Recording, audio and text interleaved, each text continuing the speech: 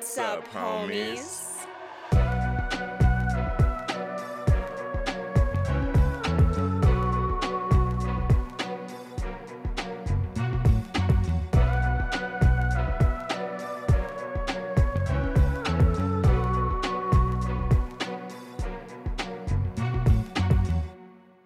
What's up, homies? I'm Erica. And I'm Roshane. And as always, thank you so much for hanging out with us today. Because we back. We back. What's up? Good trill there. I like it. Thank you. I've been working on it the whole week. We were off. I've been doing my runs. Trying to get in my Tori Kelly bag. And I feel okay. I feel okay about it. Look, I think you're well on your way, personally. But biased opinion. But that's okay. Biased opinions are still an opinion. And I will accept them. I will accept them all day. But yeah, we're back. We missed you guys. It's only been a week. It felt like a month. Such a long time since the last time we spoke. Listening to the podcast right now. It's been too long. Yeah, it's been way too long. It's always so funny too, because once we get back, I don't know why it feels like the first day of school again or something. Like you're just trying to get back into the swing of things. Mm-hmm. Or like you've been on a small break, like a winter break, so it wasn't as long as summer, but it was just long enough for you to forget everything you had learned in class. Right. And then you come back. Also, we really didn't want to take a break either, but True. It was kind of important. And homies, if you're listening, always remember the importance of breaks and resting and rejuvenating yourself. It is very important. Mm-hmm. It's something that we do not do anywhere near enough. However, we did take a week off. We did a little bit of self-care. And we're back. We're better. And we got spooky stuff to talk about. And we're ready to hop back into it. Ready to go, ready to fight, ready to stab, ready to take a stab at a new movie. It's a new movie. I mean, this is the thing. Look, that segue was so strong in the first half, let me tell you. I got choked up near the end because this movie is new, but at the same time, at this point in time, I feel like either everybody has seen it or everybody has been spoiled for it, because we're talking about Five Cream, and this is one that the horror fans had been waiting for.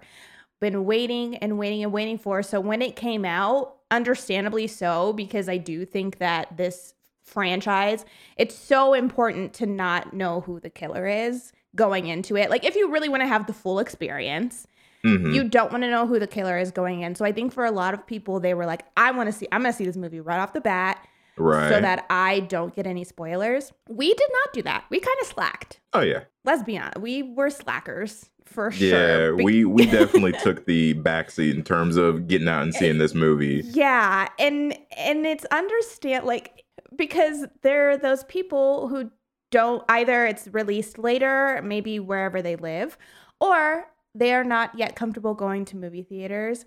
We don't fall into that category. And even if we did, this movie came out on demand or streaming not that long after it released. Oh, yeah. We have absolutely no excuse. There is none. We're not trying to make one either. We're just letting you guys know what happened. We just didn't watch it. That's all. Yeah, it's been ready and waiting. Every time I went on Paramount Plus, I saw Neve Campbell's face, and she was like, "Bitch, are you ready yet?" And I was like, "No, I can't. I'm not ready to watch you yet. I don't know why. I need to, because everybody's talking about you, and the homies have been asking us to watch this movie because they wanted to talk about it. We ended up making a channel in our Discord that neither one of us could go into because we couldn't discuss it yet. So let me just say really quickly, the level of liberation that I felt when I was able to finally click on that Discord tab and read what people had been saying, bruh. Yes. Homies, just say all the Discord homies, just so you know, didn't cheat this entire time. Did not read a single word of that channel until watching the movie. No. No cheatsies. Yeah, as soon as the credits started rolling, I pulled my phone out. I gotta know. I gotta know. What have they been saying? What have we been discussing in there? So yes, it's the same. It was a very sweet relief because I'm not going to lie. I've been eyeballing that channel for a minute now. I said, you know what? It's been lit up and glowing for weeks. And I'm like, maybe I could just take a little peek, just a little clicky. What are the chances that the whole movie gets spoiled for me? What are the chances? What are the chances? Also, really quickly, to step on the soapbox for just a moment. Now, we know that we are late. We are very, very late. We are aware. We've established that. However, it's going to take a quick moment out there to check a couple people because this is a movie. Now, I was fortunate enough. I avoided most spoilers for this movie up until my watch. Erica, I'm sure we'll talk about it later, was not as lucky, unfortunately. But I get it. We all got social media. We're all on the internet, and we're all excited when a new movie comes out, a new series, TV show, etc., etc.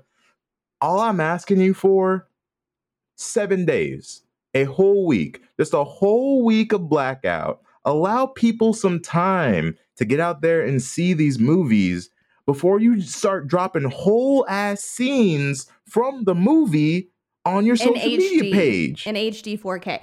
How about that? Let me do something better. How about 24 hours? How about you allow me that?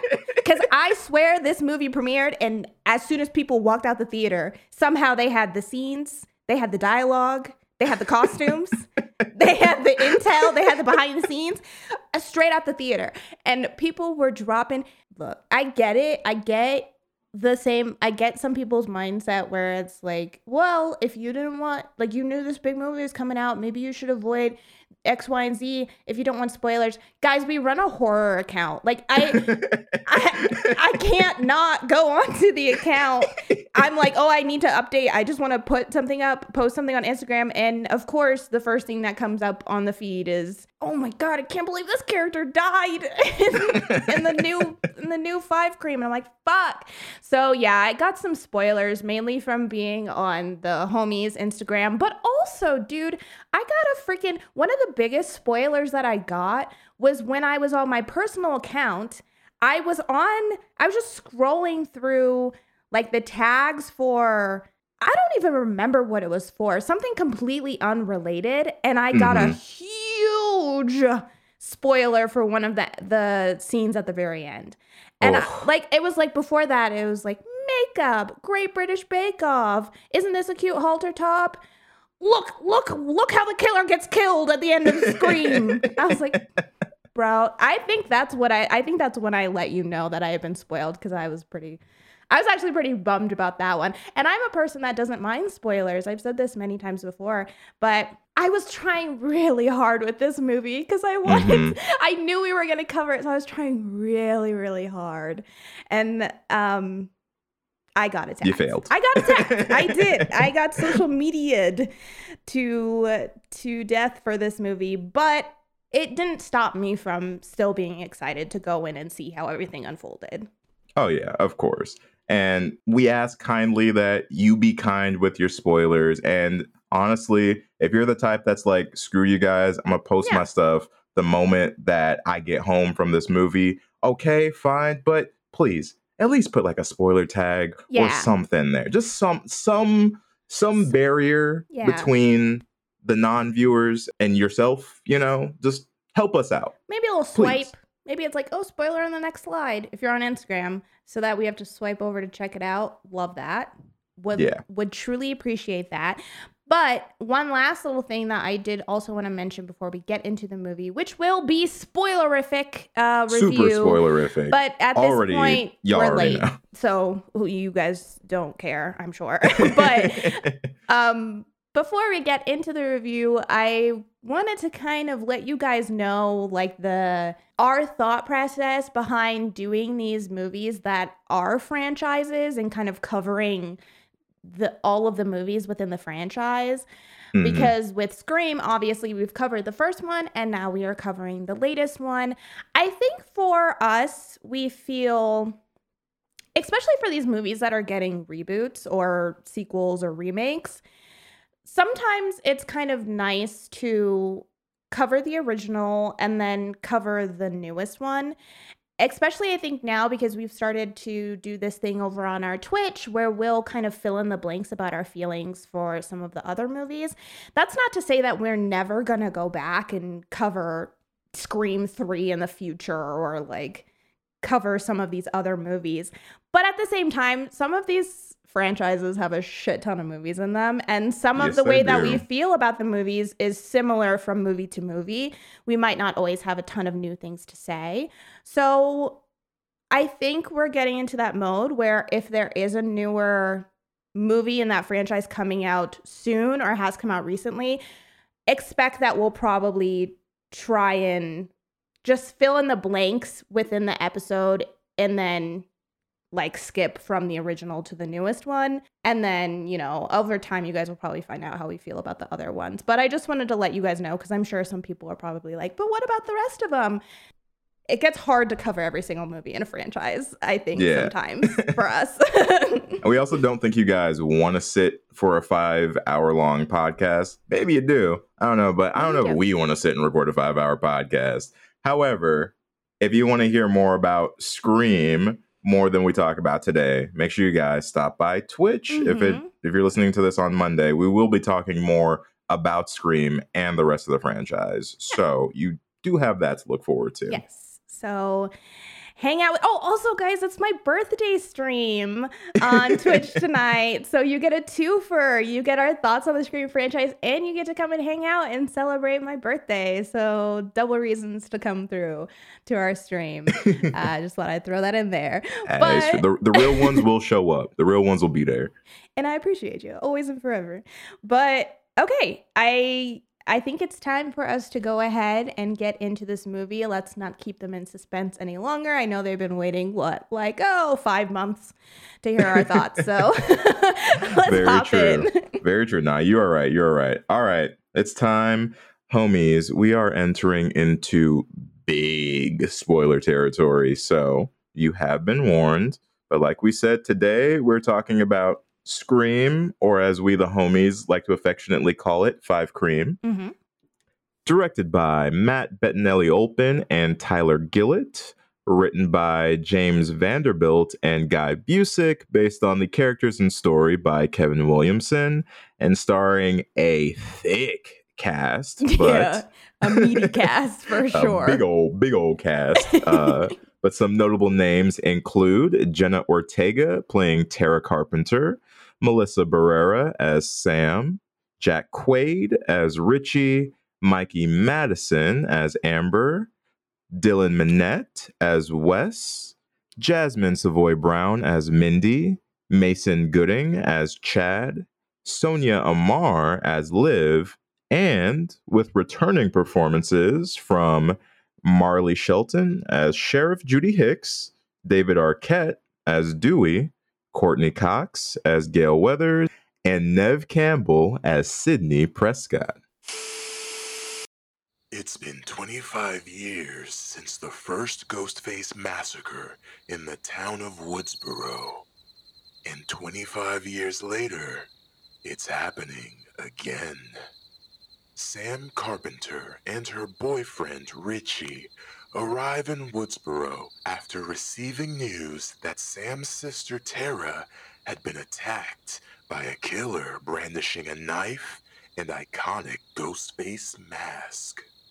It is soon revealed that both Sam and many of Tara's friends have a connection to the original Woodsboro murders. And we all know when it comes to Ghostface, it always goes back to the original. Insert horror movie trivia, requel fan fiction, and cameos on cameos on cameos here. Our film concludes with our pair of sisters and surviving legacy characters having a showdown with the Ghostface killer in the house where it all began. Also, it's an honor. Roll credits.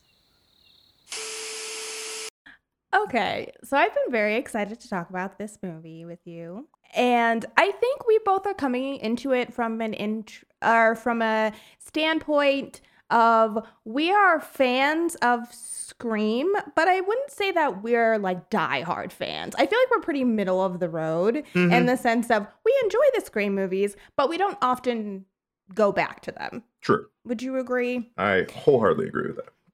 Yeah, so I was excited to have this conversation because I think at least for me, I don't know if you felt the same way, I didn't really go into this movie with too many expectations. I will say I am a fan of the Scream 4.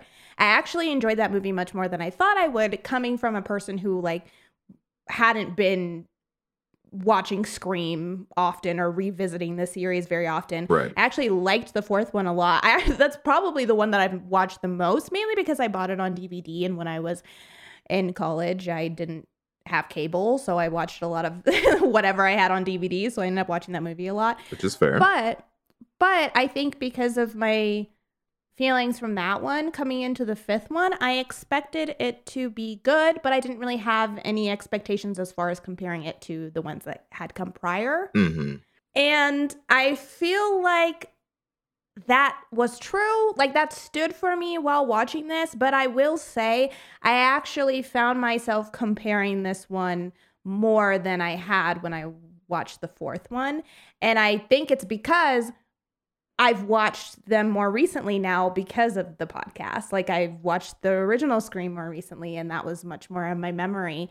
Mm-hmm. And I've watched Scream 4 recently, and that was in my memory. So I think that that's maybe why. But I will say, just as a general thought, these movies are always entertaining. Like even the ones that I don't like as much, I'm always entertained by these movies. Yo, agreed.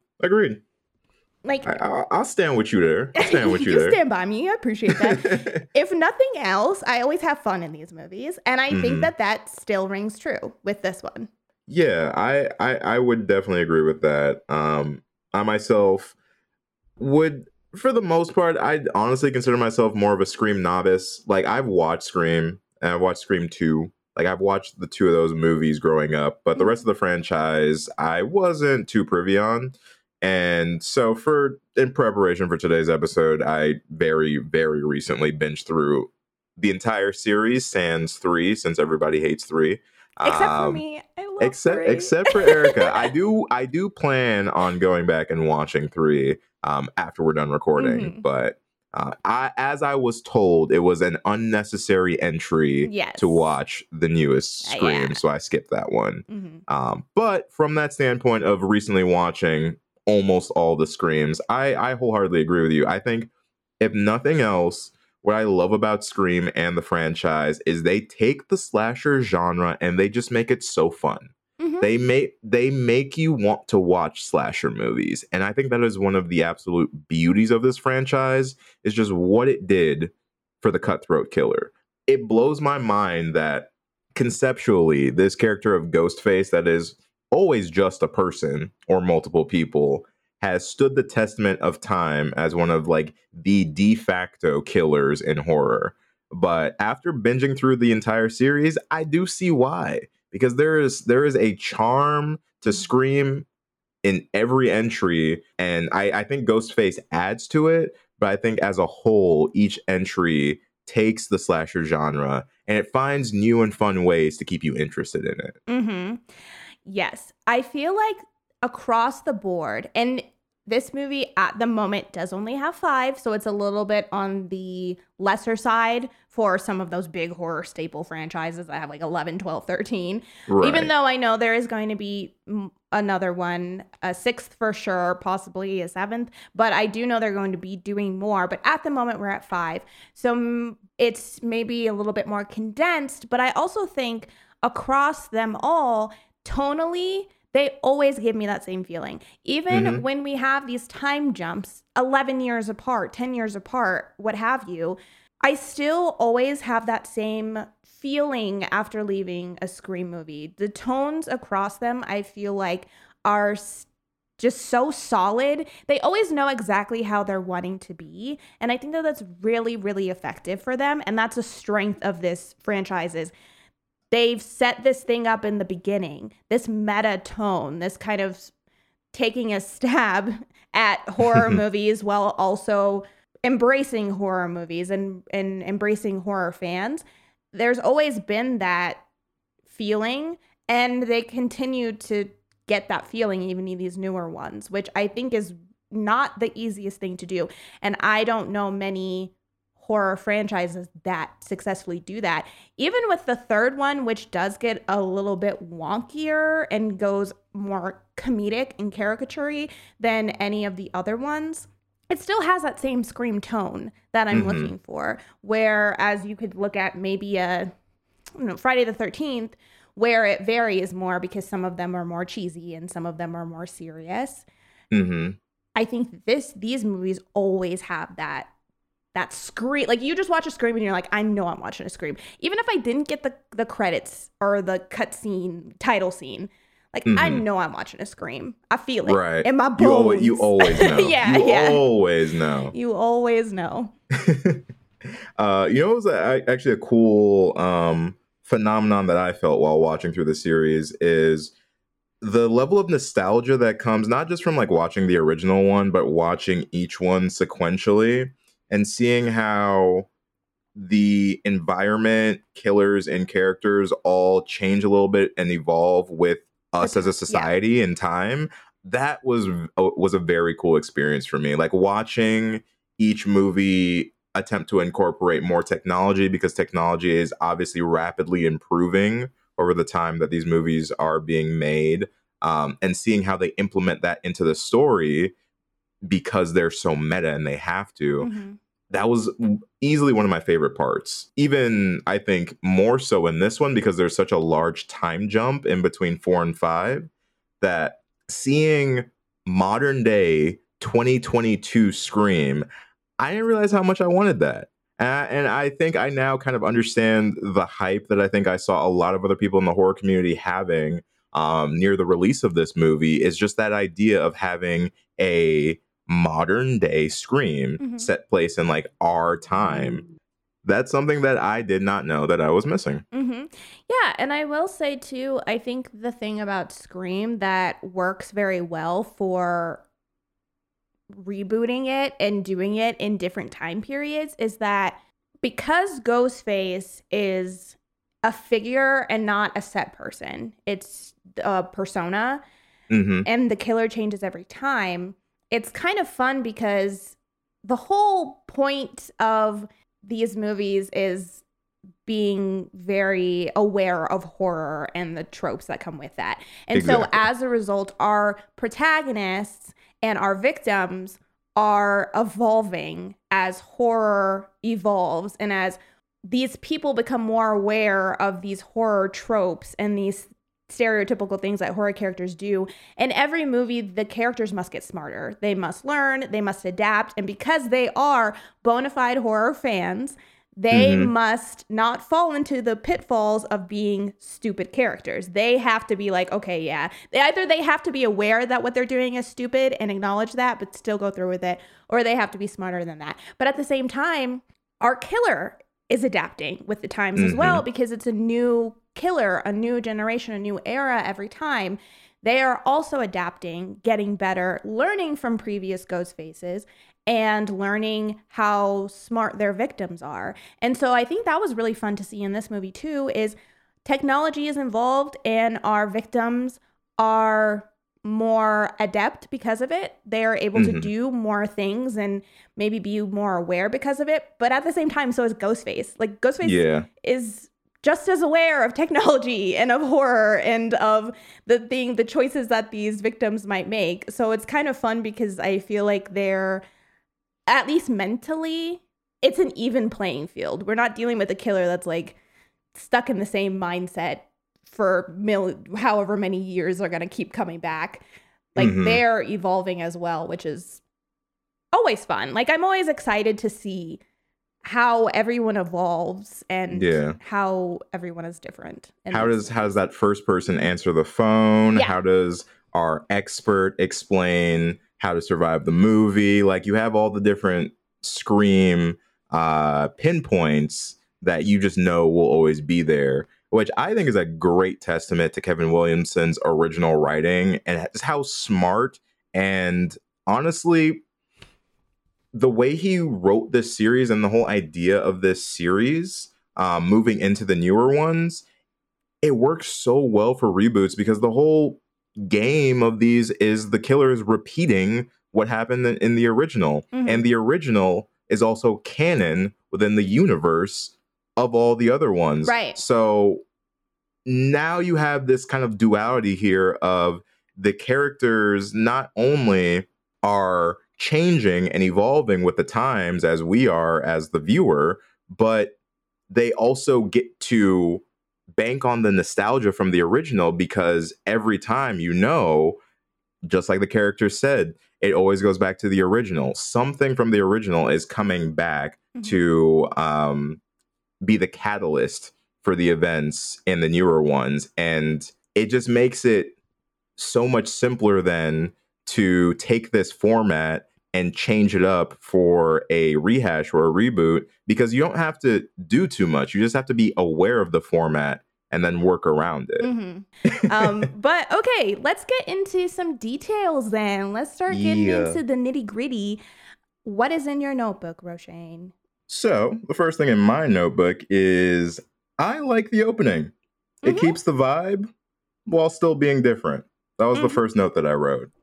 Again, real quickly, this was a marathon for me to get to the fifth one. So I did watch a lot of Scream opening scenes in sequence, you know what I mean? Yeah. And that was another fun part about watching this franchise too, is seeing what they do with the opening sequence, right? The original opening sequence will always be legendary. No one's here to contest that. But watching them play around with the format of it and try and trick the audience with how the opening is going to go, I love watching that evolve over time. I think 4 was one of my favorite examples of that, with the fucking 7 openings in a row. The fake out openings. The fake out openings. I really enjoyed that. So coming into this one, I like that. I think up until 4, right, each opening sequence was getting a little bit more meta, a little bit more complicated. And I think for Scream 5, they went a little bit back to their roots, where you're taking the original idea and you're just swapping out the characters and adding in a couple new elements. But this whole notion of the girl on the phone eventually being attacked by Ghostface, again, the formula is still there, but they do find ways to incorporate different things to make it different, from the technology with the door openings to the characters being more aware with where phones have come over time. So now we have new phone technology, from caller IDs to video calls and all this stuff. Phones are so much more intense than they were in 1996. So clearly that element of Scream has to change over time too. But for the most part, I was digging this opening. I was like, this is pretty good. I don't mind it. I liked the opening. What can I say? I'm a sucker for a Scream opening. I've yet to find one I didn't like. I'm not a huge lover of the third one, just because compared to everything else, it feels the least exciting. It's exciting. It's exciting because it gets rid of a character that has been kind of a staple throughout. But how it actually happens, I think, is not the best. But then, yeah, you kind of go back to the simple girl in a house, a Home Alone premise, which is always effective. In its simplicity, it is always effective for me because it's just a scary notion of being alone in a house and not knowing where someone possibly could be. And so the things that elevate it in this one is, yes, the updates and the things that make a 2022 different technologically wise, and the ways that we think, oh, we're safer now because we have X, Y, and Z, but those can still be manipulated. One of my favorite parts was the disarming and then re-alarming the doors locking. That was one of my favorite parts, because it's just such a for the character it was such a futile thing to be doing, because it's like he can unlock this anytime he wants. This is kind of, but at the same time, yeah, what else you're gonna try, like you're gonna fight back and try and fight against that, but at the same time you're not going to get anywhere. Mm-hmm. And I liked that as a way of changing things up. And also, I appreciated that she was able to call the police and at least have some kind of help on the way, which also kind of reminded me of the original with Casey's parents coming home and help almost being there. Mm-hmm. And I also just I always love the trivia bits of Ghostface whenever he's just asking people scary movie questions and things like that. I always love that. And I love that she cheats. I love that she looks it up on her phone because, of course. Yeah. Like, but again, update with the times. We got smartphones now, baby. Like Ghostface, you can't give me a full 10 seconds now. I will Google that shit instantaneously, my guy. You want a warm-up question? I told you I don't know these movies. I don't ask me about something I do know. Ask me about It Follows. Ask me about Hereditary. Ask me about The Witch. In the first Stab movie, what Woodsboro native was introduced as the franchise's main character? It's Sidney Prescott. It's Sidney Prescott, and she lived on Elm. Correct. You see, you're gonna do great at this. Okay. Question 1. No. I got that one right. It should count. Anyone could have gotten that one right. Sidney's in every movie but the last one. Question 1.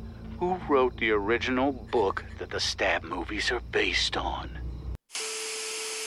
But it's like, he's watching. So, well, she didn't. But for us, we know that Ghostface is watching. So it's one of those things where it's smart for her to do, but also, it was never gonna fly. Mm-hmm. Yeah, I mean, you can't ever win those things anyway. True. Let me say too, I did have a soft spot for Tara in this moment because I related very hard to her. Like, now I've seen the first Scream.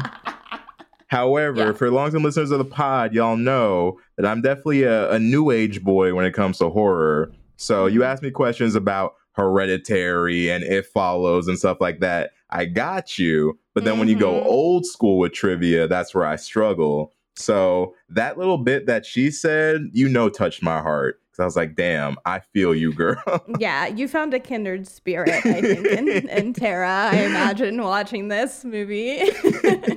But the other thing I enjoyed, too, is talking about moving forward and evolving. Not only has horror evolved, but effects and the way we shoot things has evolved too. And I think the way that we stab people and shoot stabbing has substantially evolved since 1996, because I feel like a lot of the stabs in this movie are very visceral and they're similar to the original Screams, but they're different. They're a little bit more brutal, a little bit more aggressive, a little sloppier, messier. And I think you get the first hints of that in this opening sequence when she's being attacked.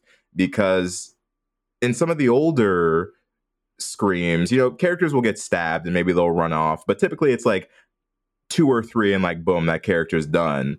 This version of Ghostface ain't afraid to stab your ass like 15 times and still break your leg in the like, this Ghostface is a little vindictive, Yeah, this Ghostface is definitely much more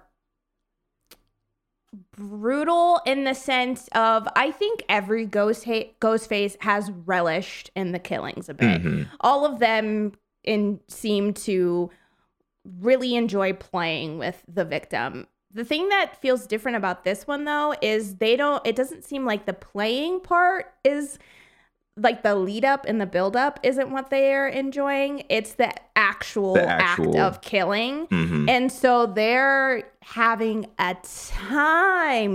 They are stabbing away like these people are butter. And like, yeah, there's something about the way that they're so quick in this one. It almost feels like in the original ones, I think the ghost faces were, each one's a little bit different, but I think for a lot of the original ones, they felt a little bit more clumsy at times, or it felt at times they really needed to rely on, it was very important not to get caught. So a lot of their reliance was, I need to get this person alone, but since they're alone, I can kind of take my time. It doesn't really matter if they get away. I'm still going to get them, kind of a thing. Yeah. In this one, it feels so...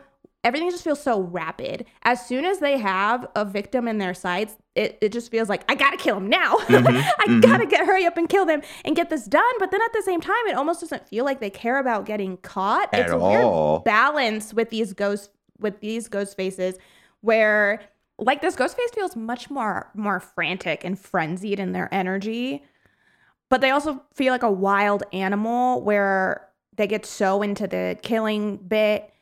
But then also, like, the way that they run off is very spooked. Like, they've been spooked almost. But I don't know. I like it. I dig it. It's pretty fucking wild. And I agree with you. These ghost faces have no chill in terms of being caught or, like, giving a shit. I like that, at least from, like, Scream 4 into this one, something that I enjoy that they started doing is I feel like the ghost faces at some point in the series really started to target like the cops and like the sheriffs and whatnot. And I thought that was a very smart move because later on in the series, cops don't mean shit. They're useless. Like, I think maybe in the first two, you could argue that cops have more of a presence. But I think honestly from Scream 2 moving forward, it's like, it doesn't matter if you have police guarding you. It doesn't matter if you have surveillance. They don't give a fuck. It ain't never mattered in Woodsboro. Woodsboro Police Department been shit and will always be shit. Because none of these people can do their job. All I ask, says Sheriff Dewey, is that you sit in the car and watch. And watch. Just make sure nobody gets in and out of the house. Tell me why everybody and their mom has access to these rooms, to these houses. These police, they're trash. I honestly feel like you don't have to do anything to become a police person in Woodsboro. Like, I feel like they just go to the high school and they're like, guys, we need people. When are you graduating? This year? Perfect. We'll see you first thing after you graduate. I'll have your uniform ready. Because they suck. They're just, it's so disposable. It's ridiculous. Yeah. But you know what? I'll say this. They suck, but I feel like they have been trying to get better over time. They just don't.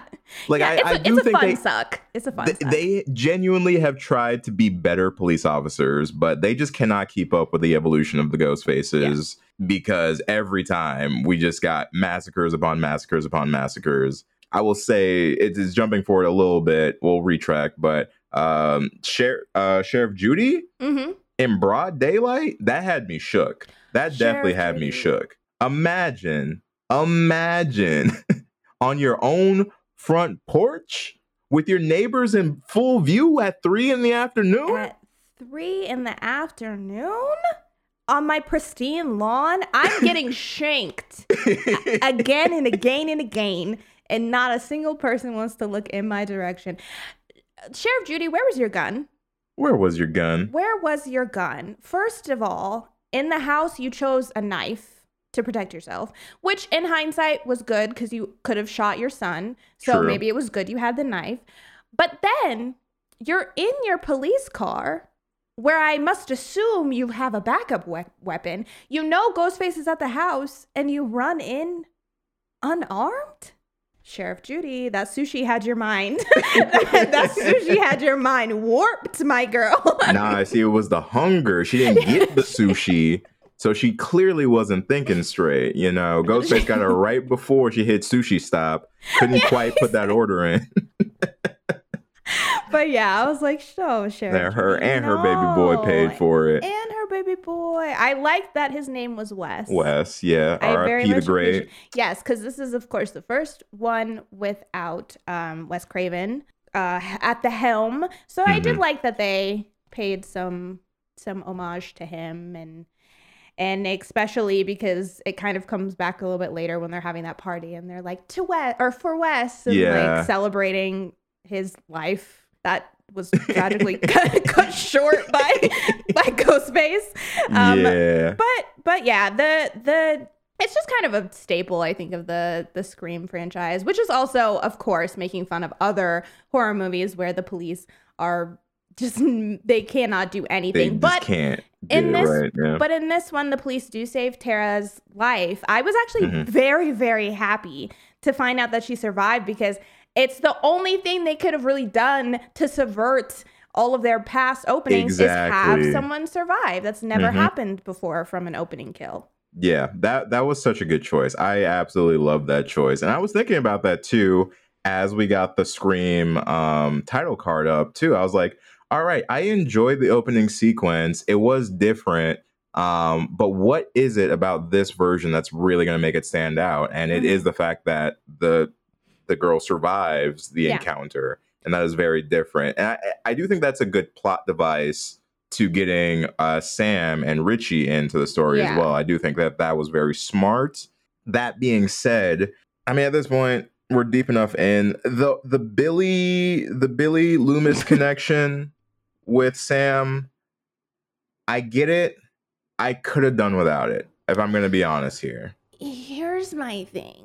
I actually didn't mind that Sam was Billy's child. I mean, sure, why not? Let's do it. Let's say that Billy impregnated someone else sometime in high school and had a child.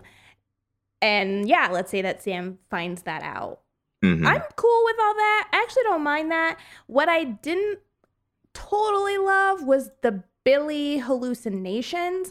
Not that I was upset. Look, I'm never mad to see Skeet Ulrich. I'm never mad. I'm happy that he is in the movie in some capacity. I don't think the de-ageification looked bad either. I think it looked fine. To be fair, he looks very good anyway. I feel like they probably didn't have to do very much to him because he has aged quite nicely. But why would she see him with with the exact stabs in him and shots from where he died? Like, why would she see him with those wounds? Wouldn't she see him like normal? Like she would probably see a picture of him from a news article or from a documentary or something, and that's how she would picture him. Why does he look like he just rose fresh from the grave and he still is wearing the same t-shirt that he was wearing the night that he died? The fans. We know why. It's for the fans. It's not for her. It's not for her and her visions. Fans. It's for us. The wounds, that wasn't for me. Billy was for me. I didn't need all the other stuff. And I think what it is and they've done this before, because they did this in Scream 3 with Maureen and Sydney, where Sydney was hearing her mom's voice and seeing her places. And so it's not the first time that they've done it. I just think they should have done a mix. I don't think he should have always been there. I feel like sometimes she should have just heard his voice. Maybe sometimes she just saw glimpses of his face and like reflections. I don't think he always should have been like in the flesh, bebopping onto the scene in the back seat in full view, like talking to her. That's what started to feel a little bit cheesy, because if it just wasn't enough, it was enough in the way that it was, because I didn't want to see too much of that. But at the same time, for the idea that Sam is battling with this side of her that she feels like could potentially be like Billy, I wanted to see more of that battle. It only really came up 3 times. One of them was to be like, do it, kill him. Like, and then the other 2 times were kind of talking to her. But it just didn't come up enough for me to feel like it meant something, if that makes sense. No, I think it does. I think it does. It was, especially towards the end, it got a little Deus Ex Machina, but it's one of those weird plot devices. Like, I thought that plot device was going to be in there to skew her into actually potentially becoming a villain, and possibly being the killer. I don't know if that's something they may explore in the next iteration. However, that's what I thought they were going with, that we were supposed to always think that Sam is a threat because she has this little bit of Billy in her, right? Like, at any point she could become Billy Loomis. That's, I think, the idea that we're supposed to have. And I do think it's articulated through what they did. I think that the point they were trying to get across did get across.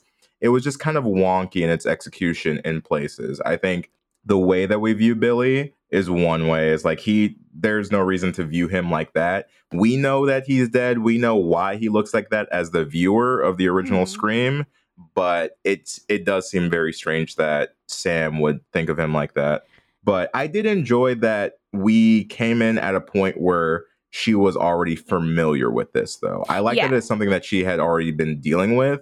And it's not something that we had to like see the beginning, middle, and end of throughout the course of this movie. I like that it only popped up 3 times, you know? I agree with that. And I guess for me, I never thought Sam was a threat. I never thought she was the killer. And I think that's because I wish they would have been a little bit grittier with her. She's a little too she was leaning too much for me onto the side of like, no, this is not a possibility until the very end. I think in the last bit, they kind of tried to play it like just where she was giving into her. Yeah, where she was giving into it for a minute. But for the majority of it, I always felt like she was good and had just had a rough time because of these situations. But I would have liked to see more of that grit that she had in her youth as a result of what happened. I wish they would have leaned into that more now, because as she stands now, I feel like I think they could have made her more different than Sydney. And the way of doing that would have made her a little bit more snarky and having an attitude and being really like antisocial in ways, which she is a little bit. I just feel like they could have dived into it more, because I like the part where they accuse her of being the killer.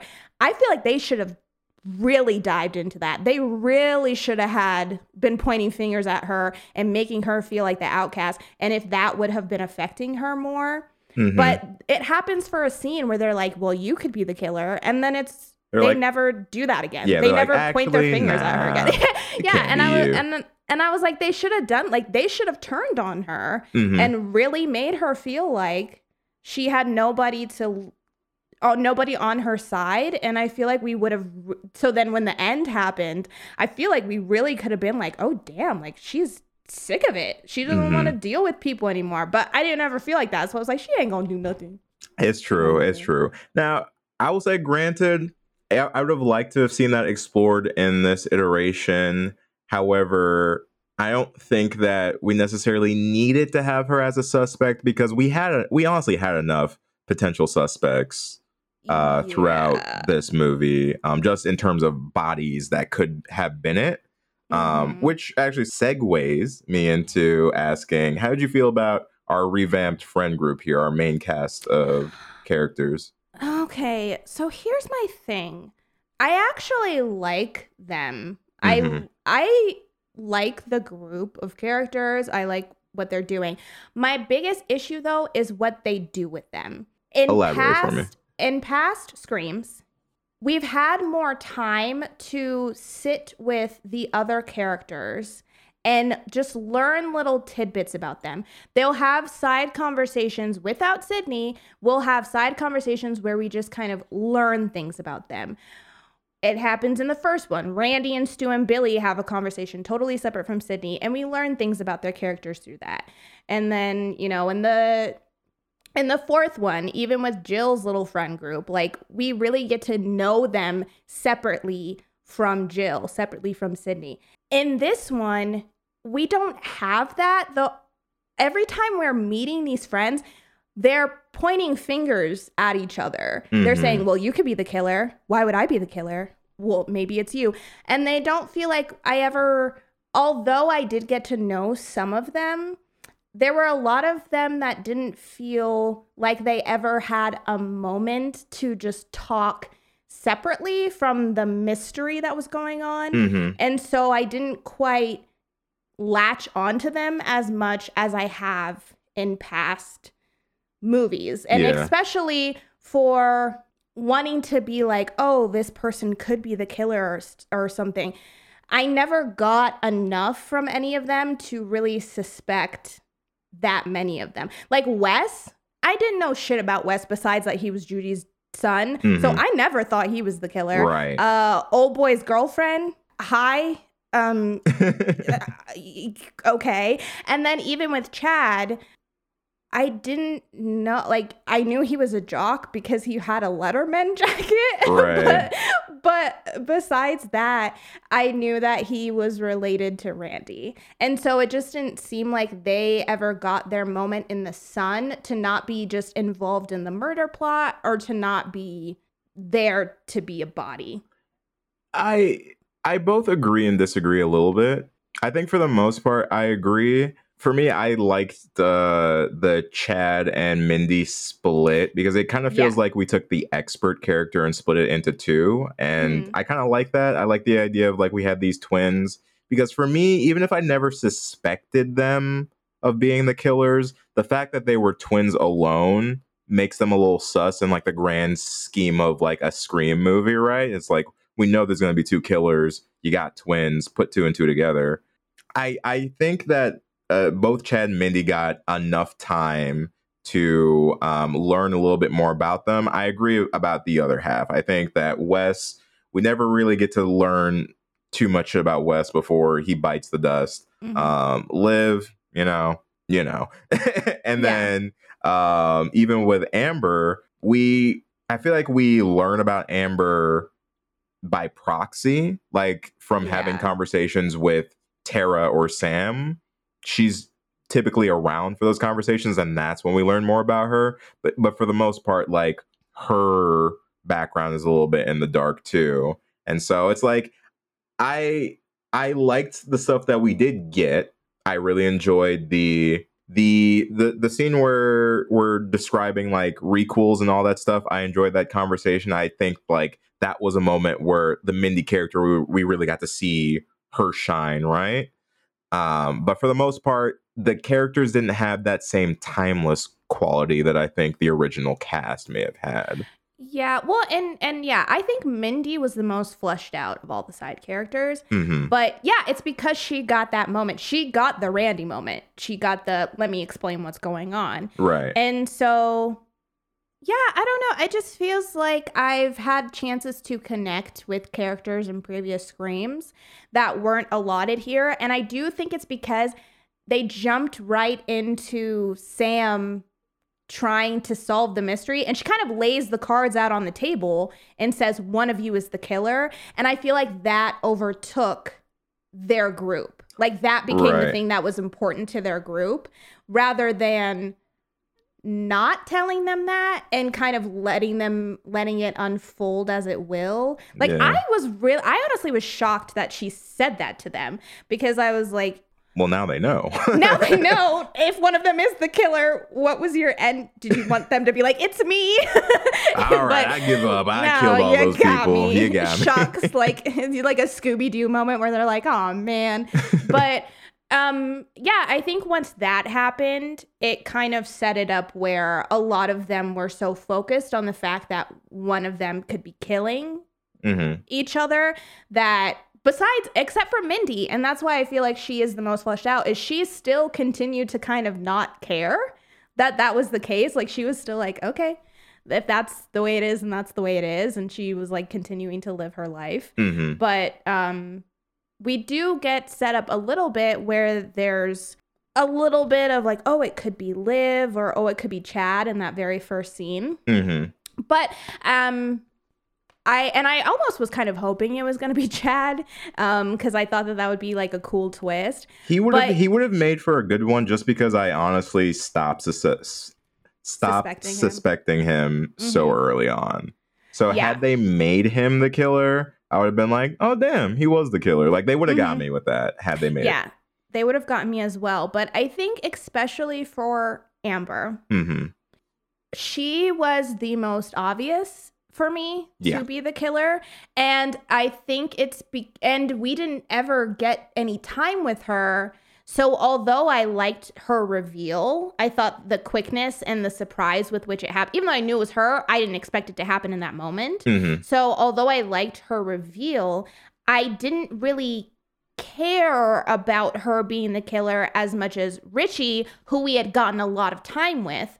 I had spent a lot of time with Richie, so knowing he was the killer, it was more of a, like, more of a twist for me than Amber, who very much felt like a C plot character because I didn't really know her. I didn't know her. I simply did not know her. I knew that she didn't like Sam because she abandoned Tara. Right. But that's kind of it. That's all we had. She's That's all Tara's we had to work off of. Best friend. And she kind of has an attitude. But I felt like because she was so kind of kept to herself and so sneaky and always had an attitude, and I felt like she kind of gave it away really quickly because she was always giving people looks. Like these really intense looks. Like the part where Tara walks in and she's walking behind her. I was like, girl, you a killer. You a killer if I've ever seen one. Come on. That's true. I agree with you there. Like, for me, it was more of like, I know the movie is going to try and subvert my expectations. So I almost assume that none of the friend group would be the killer because that's a trope that has been used in the previous entries. But if it had to be somebody in that friend group, I was going to obviously pick Amber. Like, yeah, it's going to be her. The Richie caught me. I'll admit, Richie caught me. Mostly because we had like the moment of having him as a prime suspect, and I think that the movie and the characters did a good job of sweeping that under the rug, where he is a suspect for a moment, but then very quickly I was like, nah, it's probably not Richie. Yeah, well, and it's cool too because they did the same thing that they did in the original Scream, where Randy accuses Billy straight off of the jump, and as a result of that, I think everybody kind of brushes it off, and Dewey does the same thing in this movie right away. He's like, it's a love interest. And I think because that happened so soon, you think, oh, that's way too obvious, so I'm not going to take that seriously. I did start to suspect him around the point in the hospital, like when he wasn't helping Dewey at all. Right. When he was getting attacked by Ghostface, I was like, okay, that's weird. That's suspicious. That's weird. No, it is. And I made note of that too. And because I wanted to talk about this, because we have to talk about the Dewey hospital section. Because this was, man, I had feelings about this. All right. So first off, I will say I'm not a huge fan of this notion of like bringing legacy characters back just for the sake of killing them. Erica, this is something that you've preached before, and I think over time I've kind of adopted the same ideas. Like, I don't really like when that happens. Coming into this movie, didn't have a lot of expectations, but I knew that at least one legacy character was going to die. I was fully aware. I was like, at least one person's going to die. And even before seeing the movie, I kind of thought it was going to be Dewey. So him dying isn't what bothered me. It was fully the way that he died. The way that it happened. I completely agree. It pissed me off. Okay, because Dewey dying is something I didn't know. Going into the movie, is one of the first things that got spoiled for me. And I kind of, like, after watching the movie, I kind of assumed that was one of the spoilers that you got too. So that was one of the spoilers. And so, but I also had a feeling it was going to be Dewey because I agreed. I was like, one of our core three has to die. It has to happen. And I had a feeling it was Dewey because he had been resurrecting himself from the first one. And I was like, he cannot continue to go unscathed. If he gets attacked, he's gonna die. It just has to happen because it's almost happened so much. I will quickly jump in and say that the "I've been stabbed 9 times" line got me. I love that line. That was a great line.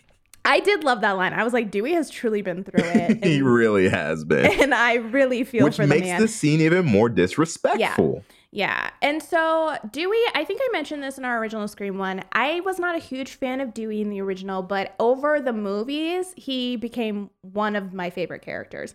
And so I was bummed knowing that it was probably going to be him. But at the same time, I felt that was if someone's going to die in this movie, if one of the originals is going to die in this franchise, which should happen, it makes the most sense, I think, for Dewey's arc that it should be him saving somebody else, because that's kind of his thing. He always goes in and tries to save someone and then gets stabbed. But okay, so yeah, it's disrespectful. Like, because there were so many things that they could have done with this death scene. And going off of your point, I was actually okay. I still hold strong to bringing characters back and killing them off is frustrating. I think it works for me in this movie, though, because up to this point, they've all been in every single movie. So that there wasn't like a gap where they weren't in it and then they pop back up. I was okay with it because I'm like, they've been there. So that's okay for me. But to have Dewey, why did he have to succeed and then have this gotcha moment? That's what was silly to me. I don't think he should have gotten any shots in. If you were going to kill him, just do it. Just kill him. Kill him. Because for Dewey to shoot Ghostface and then walk away and then come back don't make no sense. After 4 movies, absolutely does not make any sense. And like, you cannot fucking bow tie that for me, where like, oh, he knows you have to shoot him in the head, otherwise they're not dead. He also knows that he absolutely should not walk back to that body, otherwise he's going to die. That should have been in his brain already. And it makes more sense once you get to the end why he was not getting any assistance during that fight. But I did take a note during that fight, is there are 4 of you and 1 Ghostface. Why is Dewey soloing this man? Yeah. Why is Dewey going hand-to-hand combat alone? But also, even if he did say, oh, I gotta shoot him in the head, they come back. Why do you have to be 1 centimeter away from the body to shoot accurately? From the elevator. My guy, you were a deputy. You were a sheriff. I think you can hit it. You don't even have to be at the elevator. Just get a little bit further away. Why are you on top of the body to shoot it in the head? And unmask them. You should have shot unmasked and kept it moving. Why'd you have to send them down in the elevator?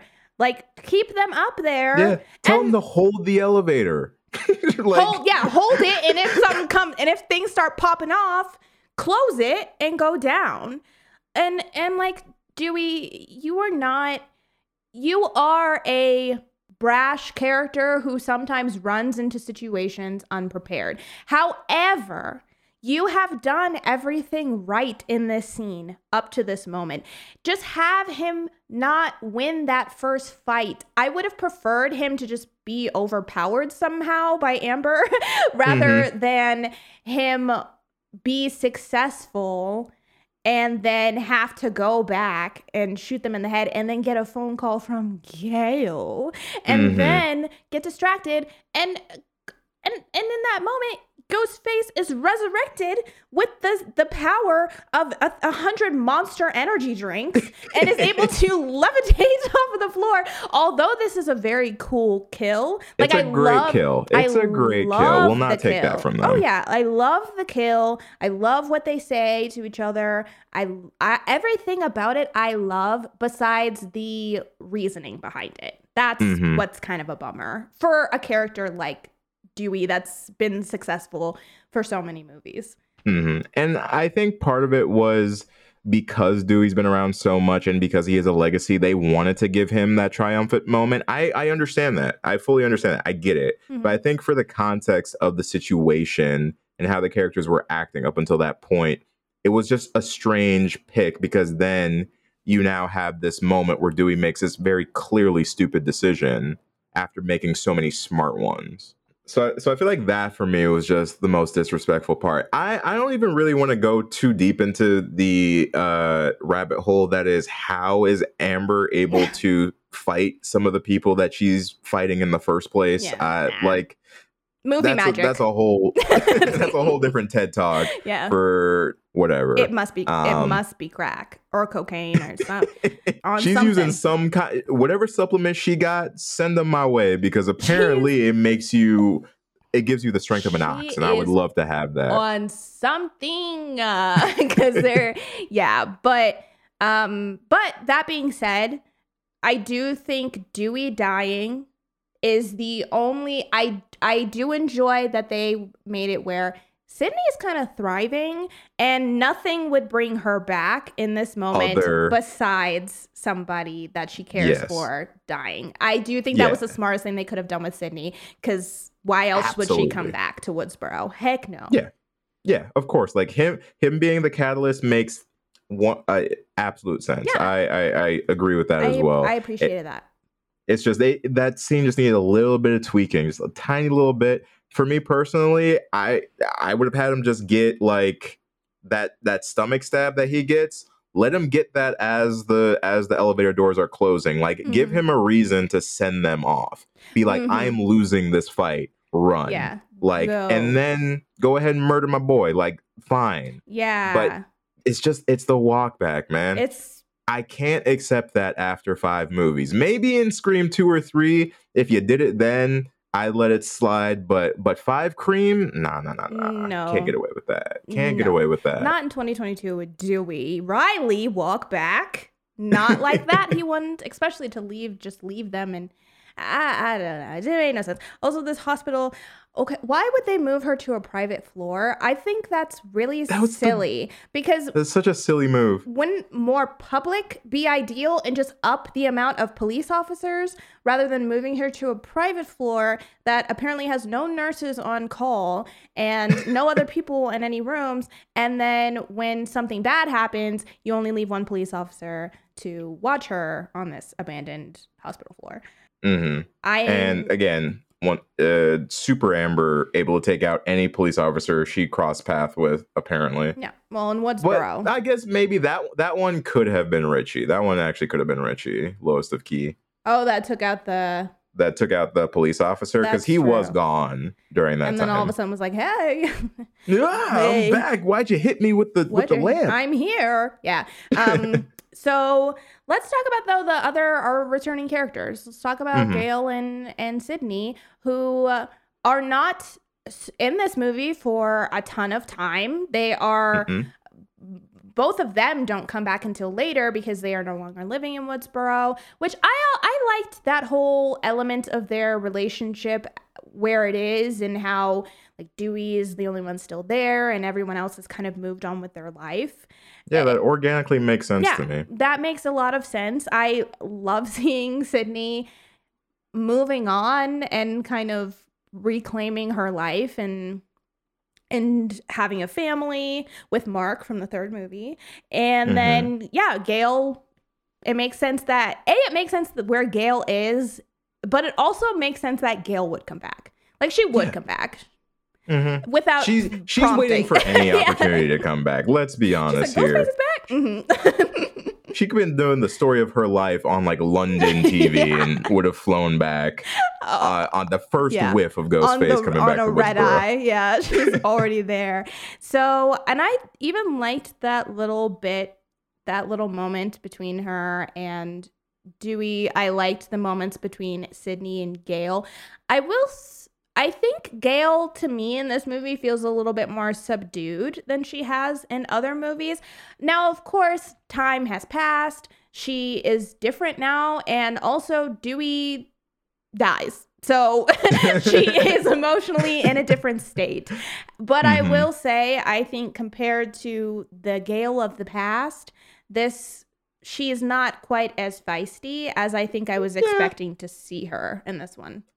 That's true. She didn't have that same Gale fire, but I was kind of okay with it. I personally, outside of how they handled the last moments of Dewey, I think this movie is a great example of how to actually handle legacy characters. Because I think they do a very good job of it.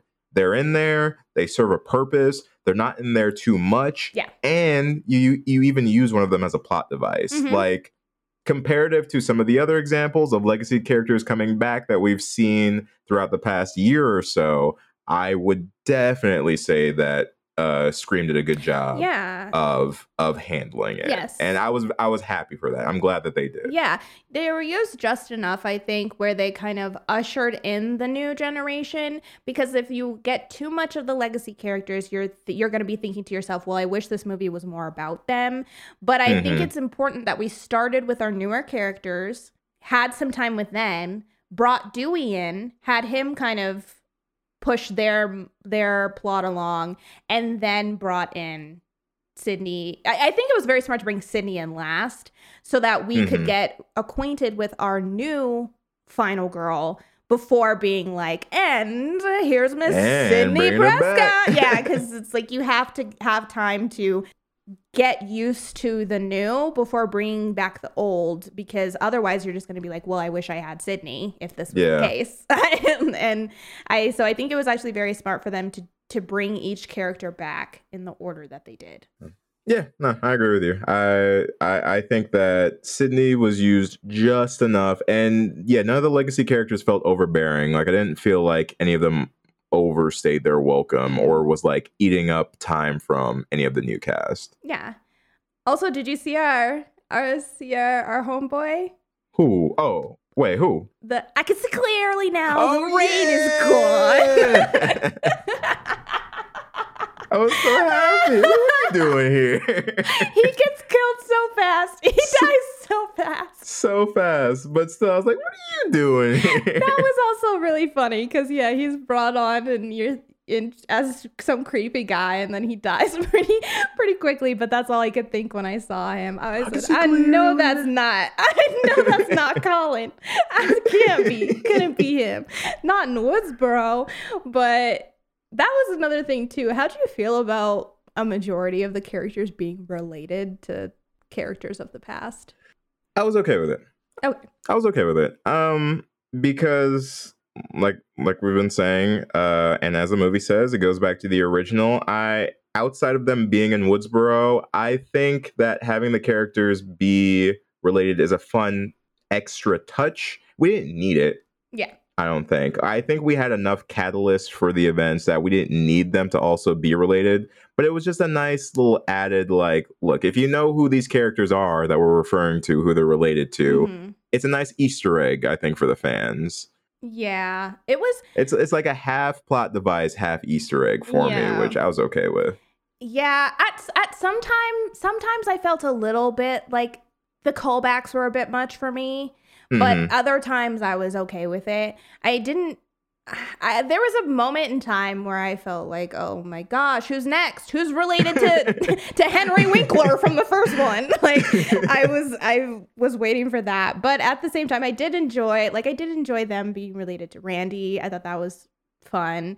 And I liked that they brought Randy's sister back for that little cameo. Like little things like that I did think were fun. I felt at times that they were leaning a little bit heavily on the callbacks, but nothing where I was upset. Like I still found all of them fun. I just thought it was much more in succession, I think, than I was expecting it to be, I guess. That's fair. Let's talk about the kills a little bit. So I like all the kills. I enjoyed all of them. I think because of how intense they were and how malicious they felt. And I also enjoyed seeing the characters. It felt like in this one, the characters had almost every single character had a reaction moment where they knew Ghostface was coming and they kind of tried to react or tried to fight back in some way. It didn't really work. Besides Judy, but she ran into that. What are you gonna do about it? She didn't have her sushi. You know? She wasn't quite prepared for that one. But I think for everybody else, they kind of had a moment of realization, and it was kind of fun to see everybody's different reactions. I think I really liked Wes's kill. That one was pretty brutal. That like with the knife through his cheek. Or not his cheek, his throat. Yeah, through his throat. That's what I'm talking about. With our stab physics they've gotten good, man. We can really show a stab on screen now. I think that was a shining example because we watched that thing go in and out. And it's like it stayed there for a hot second too. It was intense. So I liked that one. Although she didn't die, I love Tara's attack scenes, both of them, even though I know she doesn't get hurt in that second one, but yeah, it was nerve-wracking. That hospital scene, that sequence was great. She did a fantastic job there. Jenna Ortega is just a fantastic actress, but I also liked how painful it was for her to try and wheel herself away, like it, and her hands started bleeding and stuff. I will say though, I was kind of irritated that it was really, really hard for her to wheel herself away, but then the next night she's crutching totally around. Yeah. She was crutching around the party.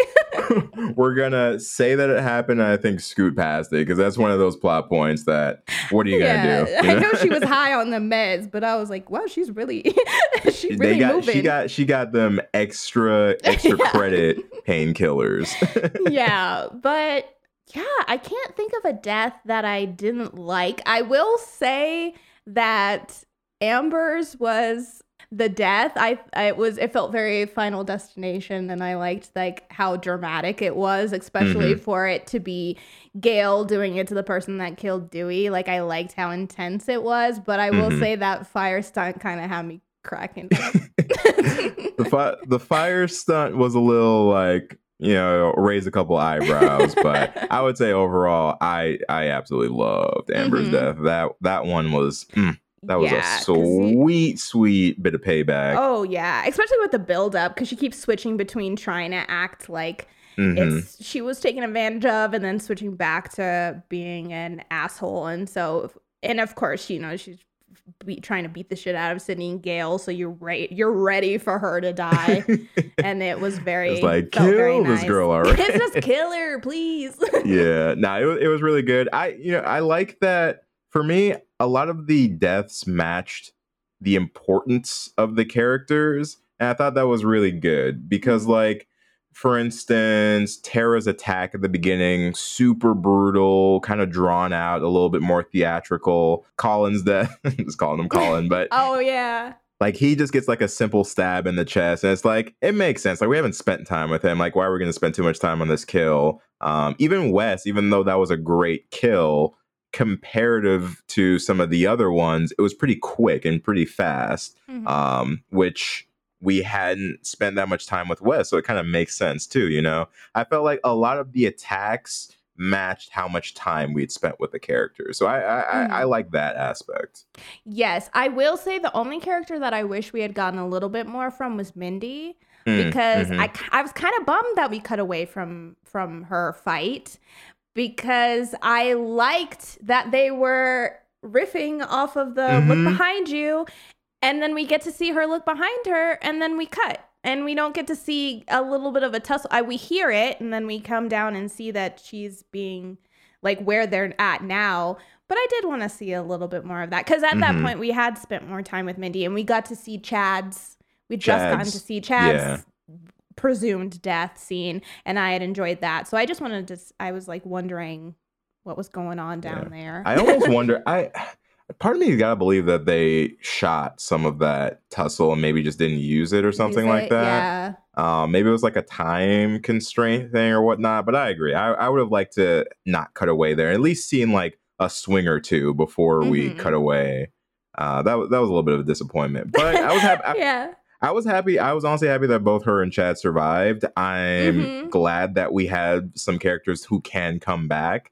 I was almost afraid there for a second that we really were going to just kill off most of the people just because. Even with Sydney and Gale, I expected another one of them to die, truly. Oh, really? Like, I thought that they would kill another one of them before the end of the movie. And even though they didn't, I was satisfied. I was like, okay, I'm okay with them living. But the body count, it was getting pretty high. And at some point, I wasn't really sure, like, what direction are we going here? Are we going with the villains actually win this? That is a thought that crossed my mind. We're subverting expectations. It is a Scream movie. Maybe this is the Scream where the heroes don't win in the end. Like, the situation was looking fairly grim. We go back more to like standard fare once we finally reach the end. But in that last bit, I did feel tense because I didn't know who was going to make it. I didn't know who was going to leave that house alive. No, yeah, that's totally fair. But going off of that, I guess, should we just dive into this ending and how we felt about like the big reveal, the motive, and how it all comes to a conclusion? Sure. I don't. Yeah. I just think like I feel like I've covered most of my feelings about it. For the most part, I enjoyed it. I like the reveal. Amber, I kind of saw coming, but Richie worked for me because at that point, I just really wasn't expecting him. Even in the moments where it's like, "Are you sure you don't suspect him?" I was like, "Yeah, no, he's fine. He's okay." I also think that is partially due to just Jack Quaid being a really good actor. I think he plays that I'm innocent vibe very, very well. Yeah. So it's very easy to let your guard down while watching him. So that bit was good. The motivation I thought was fine. I like the idea of like fans are taking the movie and being like, we're doing this because you did such a shitty remake that we want to do one ourselves. I think that's a fun little poke and commentary. Whoa. Sidney Prescott. You know, I'm a really big fan. Go fuck yourself. You see the last Stab movie? Not really a fan of scary movies. That checks out. Anyway, it sucked balls. Because nobody takes the true fans seriously. Not really. They just laugh at us. And why? Because we love something? We're just a fucking joke to them? How can fandom be toxic? It's about love. They don't fucking understand these movies are important to people. Richie. And we're gonna help them. Hollywood's totally fucking out of ideas, so we decided we'd give them some new source material to follow, you know? Bring it back to basics. Because that's how you make a great Stab movie, Sam. Based on actual events. The relationship between Amber and Richie, I thought was a bit of a stretch myself. Like I could have done with them just being accomplices. I didn't need any sort of like relationship, love interest sort of shit with that. That was unnecessary to me.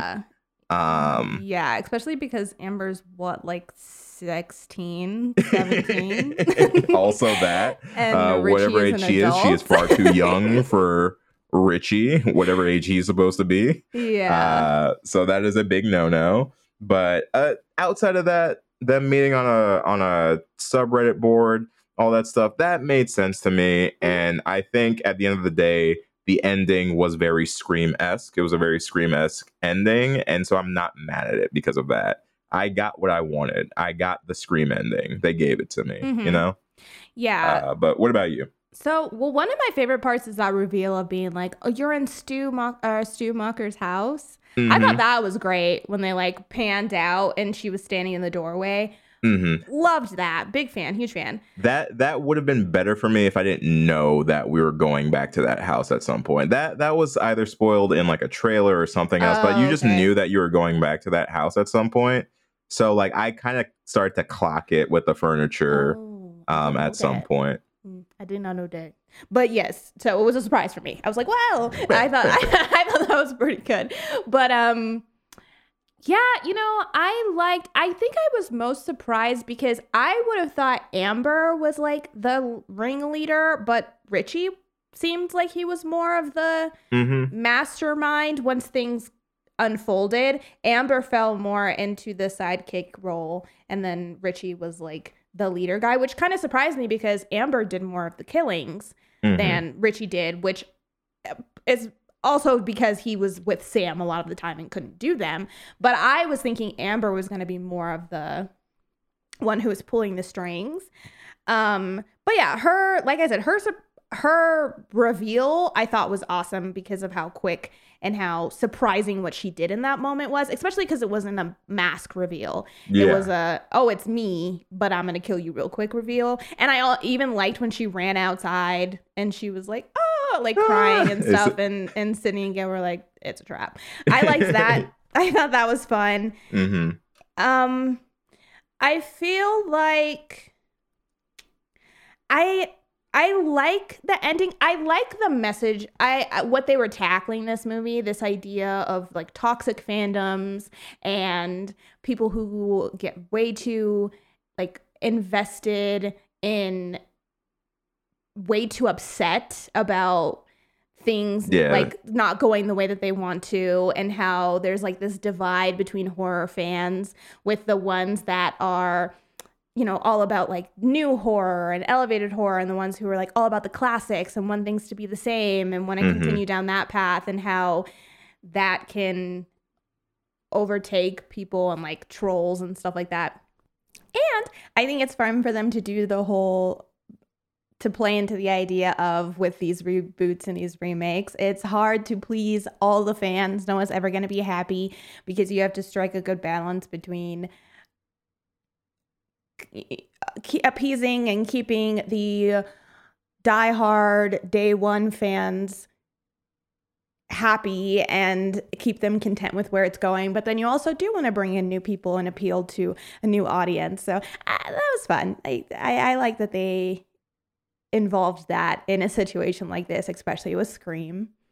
I liked that. I thought that that was good, and I feel like it really does fit the times. Yes, especially that's a big thing. Very relevant to today. Yeah, very relevant, and I think it worked with these characters. It was a little bit on the nose for me at times, but I still liked the message, so I wasn't like super like salty about it or anything. I think the only place that lost me in this ending was it felt a bit long it felt a little like slow for me at times, and I think it's only, and I was trying to figure out why, because I was like, sure, this can't be any longer than any of the other reveals. I was like, it really can't be any longer than when they had Sydney in the kitchen in the original one and they were doing their monologue breakdown. I'm like, everybody gets a monologue breakdown. I think what it was, though, was I think it was because we had so many people in the kitchen. There's a lot of people in that. Yeah, there were too many people in that kitchen. So I was having a really hard time because everybody kept trying to go for something. Sydney would try and reach for something, and then they'd go to her, and then Sam would try and reach for something, and Gail was falling out of the chair. It was like a little bit too much. I was back into it by the point they went to go look for Tara and realized that she was running around somewhere. Like, I was back into it by that point. But I just think, it was too many people for that reveal. And so I think it just kind of took me out of it a little bit, because I wanted everyone to be a little bit more incapacitated, because I'm like, Sydney, you've been stabbed before and you've come back from worse. And I'm like, Gail, you've come back from worse shots. So I was waiting for them to like do their thing. Also Gail being shot in like every movie is such a meme that I kind of love. It is such a meme. I was kind of like, damn, I wanted Gail to get through this one, but yeah, she got shot right away. She is a bullet magnet, especially watching through the series, man. Like, Gail, start wearing a bulletproof vest, homegirl, for real.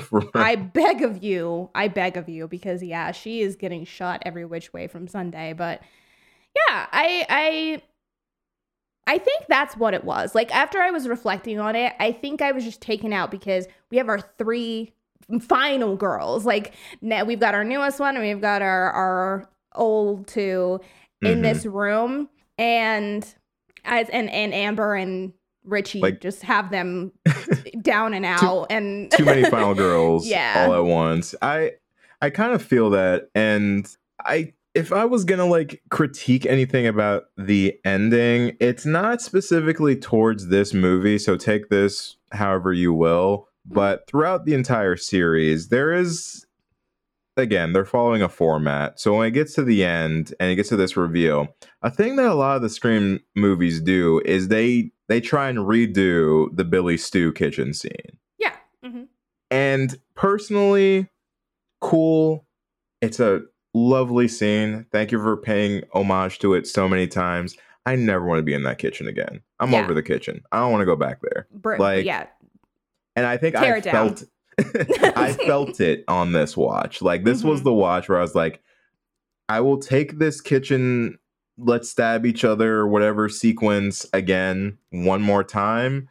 But what I need to change, along with everything else changing, especially because we are continuing this series, like it is getting at least a sixth movie. I need, if we're going to have killers that are evolving and taking the things that the previous killer did and made them better, I need one of these killers to figure out their ending. Like, I need one of these killers to figure out a way to actually handle this last bit where it's not, I get you, and then I forget about somebody, I go after that somebody, and then I lose. That formula, I think, is becoming tired.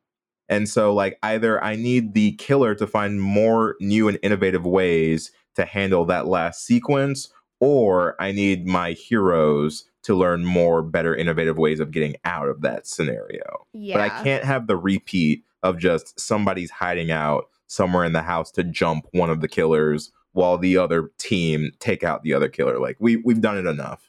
Yeah, because this, out of everything, feels the most similar to the original. And I think I get it. They started similarly and they ended similarly.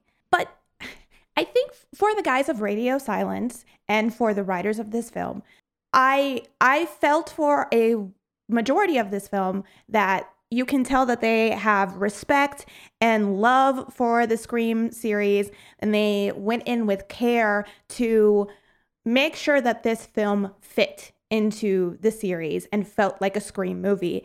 But I also will applaud them for the things that they did differently to put their own stamp on it so that it wasn't a direct copy of things that had been done before. I thought that they were doing a pretty good job of that until we got to this moment.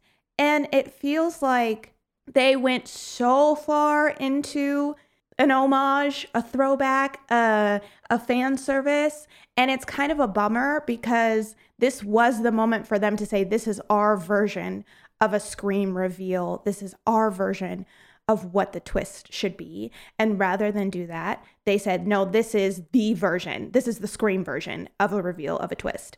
And they didn't stick that landing for me because now I'm just thinking of the original movie. So, and I think what they could have done to maybe help remedy that a little bit is get Sidney and Gale out of that kitchen. Have Sam in the kitchen. Have Amber maybe trying to get Sidney and Gale somewhere else for some reason and separate them, because then Sam is Sidney now. She's taking Sidney's spot in the kitchen and doing it. So we're rebuilding it anew, kind of a thing. Don't have them all in there. Everybody in there. It don't have to be a knife, Sidney. Grab something. Grab something and throw it at him. And that's my last little bit of critique here, is especially because this is a plot that has been used multiple times. They spent let me take that back. They kept Gale and Sidney alive way too fucking long. For what? Why were they still alive? What did you need them for? I understand they're legacy characters, and I feel like I know the fan reasons why you didn't just kill them instantly. But for what I feel like our killers were trying to do for this movie, I don't get why you needed the two of them alive still. It wouldn't have mattered, yeah. Because in previous ones, Sidney has had to stay alive because it's always been about Sidney. This is the first time where Ghostface isn't bothered with, it's not about Sidney. Sidney is important for the story that they're trying to create. They want to bring back originals, but it's not about her. She's just like an extra bonus for them. So yeah, I understood when they would monologue in the past and they'd want to keep Sidney alive and like reveal their grand plan because it was important for her to know why they did what they did. But yeah, then in this one, I'm like, just kill Sidney and Gale. You killed Dewey lickety split. You didn't give a fuck. Right? And so he got no monologue. You guys didn't care. And so that's why, yeah, it just feel like even if Amber took them out because she wanted to kill them, maybe she was fangirling over it. She'd already killed Dewey, so maybe she was like, oh, I want to take them out too, kind of a thing. And then they turn on her and they overtake her, and then Sam and Tara can take care of Richie. Like, I feel like that would have made it a little bit more palatable for me. But I will say I know that they're doing another one, and I do know that Courtney Cox is confirmed to make some kind of appearance in it.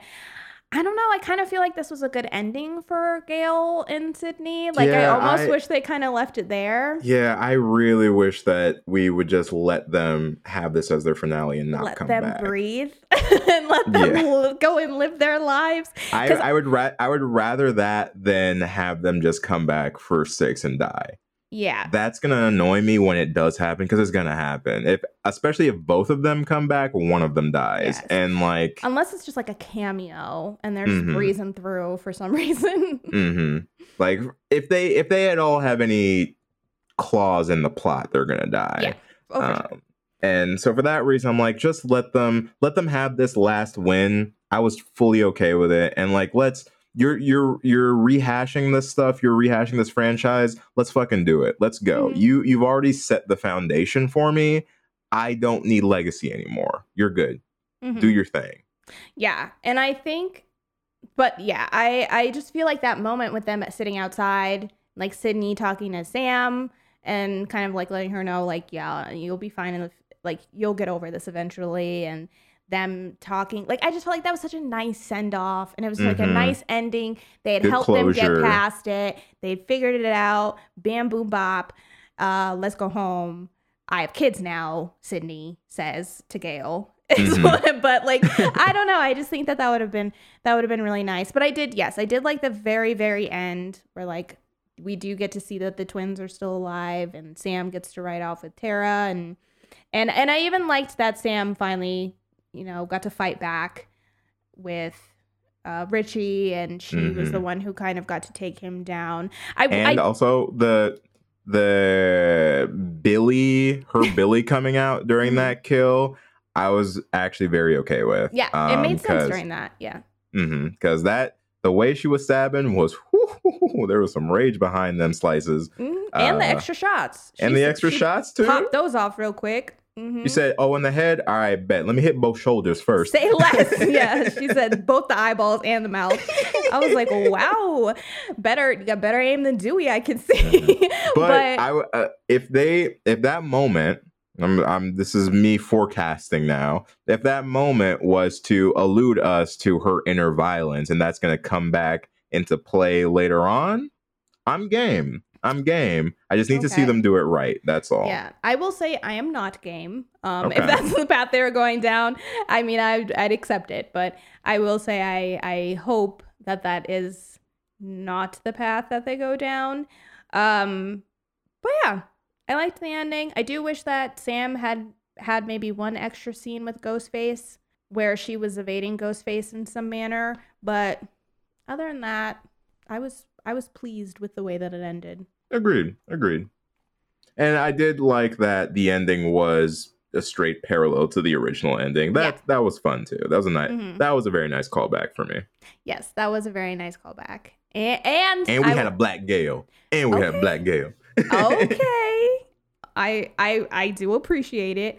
But also too, I will say it was clever. This is what made me unsure. With the whole thing with their reason for going to the party and stuff like that, I thought that was pretty smart too. Because I was wondering, I was like, there must be like a party scene. Yeah, there's always a party. Or something. So I was wondering how they were going to get there. And I will also say I liked the way that they got them there. That was good too. Very true. Very true. So yes. That's it though. That's 5 Cream. There was a lot. I don't even think we touched on everything, but this is a lot. Yeah. This movie is a lot going on. There's a lot to talk about. And I think, too, there with the franchise as well, there's just so much to talk about. It's kind of hard to talk about this movie without talking about the other movies, too. So, like, you just kind of got to put that into the equation. Yeah. Yeah, but I think we covered the big points. So now the question is, what do we rate this out of? Damn. What if we, for our boy, rated this movie out of Deputy Dewey's? Yeah, let's do it. Yeah. Let's rate it out of Deputy Dewey. We're talking about send-offs for characters. one character didn't get a proper send off, and I'd like to do that right now. No, I'm cool with it. Let's do that. All right. Would you care to go first? Yeah, I'll go first. I'm thinking, I think I might give this like a 3.6 Deputy Deweys. Interesting. Okay. Yeah, I liked this movie, and honestly, upon rewatches, I might like it more. Like I said, if nothing else, this was an entertaining movie. It was fun, and it had that Scream tone that I look to the Scream movies for. I liked what they were talking about, like what all their meta conversations were. I enjoyed those. For the most part, I enjoyed our main protagonists, and I enjoyed seeing our originals come back as well. Loved the kills. And I think that a lot of the ways that the story unfolded were clever. I think my biggest thing, though, that I'm bummed about is I always look forward to these movies for the mystery of the killer and for the group, like the new group of characters that are going to be getting picked off. And I kind of was bummed by that aspect, in the feeling that I felt like everything was around they focused way too, that characters themselves focused way too much on who is the killer amongst us. But then they were really obvious about who the killer was amongst them. So I was like, is this even a conversation we need to be having right now? So that was the battle that I was having the whole movie, is wishing that we had more from our characters besides the killer plot, but then also clocking the killer plot a little bit too soon. And so, yeah, that was kind of a bummer for me, but I think I would like to rewatch this movie, and especially knowing what happens now, I think I would like to rewatch this movie and see if I feel the same about it once everything is laid out. But at the moment, yeah, 3.6 Deputy Deweys. Okay. I think I myself, on a first-time watch of 5 Cream, I'm going to land on a 4 out of 5 Deputy Deweys. Okay. Because for the most part, like you, I really enjoy this movie. I especially enjoy the formula of the requel that they use for this movie. I think this is a fantastic reboot. I think they capture the elements that you are looking for in a Scream movie. I like that they update it to match the times. But one thing that I think was missing for me, which is strange to say, but it was kind of just the magic, the whimsy, there's I'm serious. It's like, I know. Just like that feeling that you get in your stomach when you're watching a Scream movie. I felt like I got it with this one, but not to the same degree that I got with previous entries. Okay. I think that it was very focused on making sure that it was a good reboot, and I respect it for that. But I think because of that, along the way, it lost a little bit of the fun that I think is present in some of the other entries. However, for the most part, I still think that it is a solid movie, a solid reboot. And even if you watched it not watching any of the other ones as like a standalone, I think it would be okay. Like, I think you could watch this as a standalone. You would be missing a bit, but I think you could still enjoy it. So for all these reasons, and the fact that they did my boy Dewey kind of wrong, I'm gonna stick to the 4 out of 5 Deputy Deweys. All right. Well, that's it, homies. Those were our thoughts on 5 Cream. Now that we can join into the conversation, we would love to hear your thoughts on this movie. What did you like? What did you not like?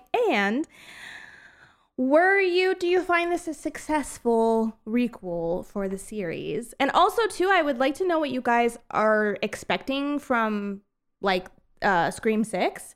Yeah, because we do have that officially confirmed. Yes. Like Scream 6 is coming. Yeah. So what are you guys expecting from that? And like, what path do you think they're going to be taking with these characters? So if you guys would like to talk to us about that, you can talk to us on our social media. We are Homies of Horror on everything. Or you can come into our Discord and slip into the channel made specifically to discuss this movie. The link for our Discord is in our social media bios. You can also email us. We are homiesofhorror@gmail.com. You can email us requests, recommendations, and business inquiries. And like we said, we're streaming tonight. If you're listening to this on Monday, we will be on Twitch tonight doing a dual birthday celebration stream, but also diving a little bit more in depth about our thoughts on the Scream franchise. So if you want to come and talk to us there and hear our thoughts on the series as a whole, then you can also find the link for our Twitch and our social media bios. And last but never least, if you wouldn't mind, we would love if you would rate or review us. You can do so on Apple Podcasts. The more ratings and reviews we have, the better. It recommends our podcast to more listeners, and we just like to hear what you guys are thinking of the show. Or you can just rate us over on Spotify. If that's where you're listening. Just go to our podcast page, look right underneath our name, and hit the stars. Either way, we would love for you to do it, and we'd very much appreciate it.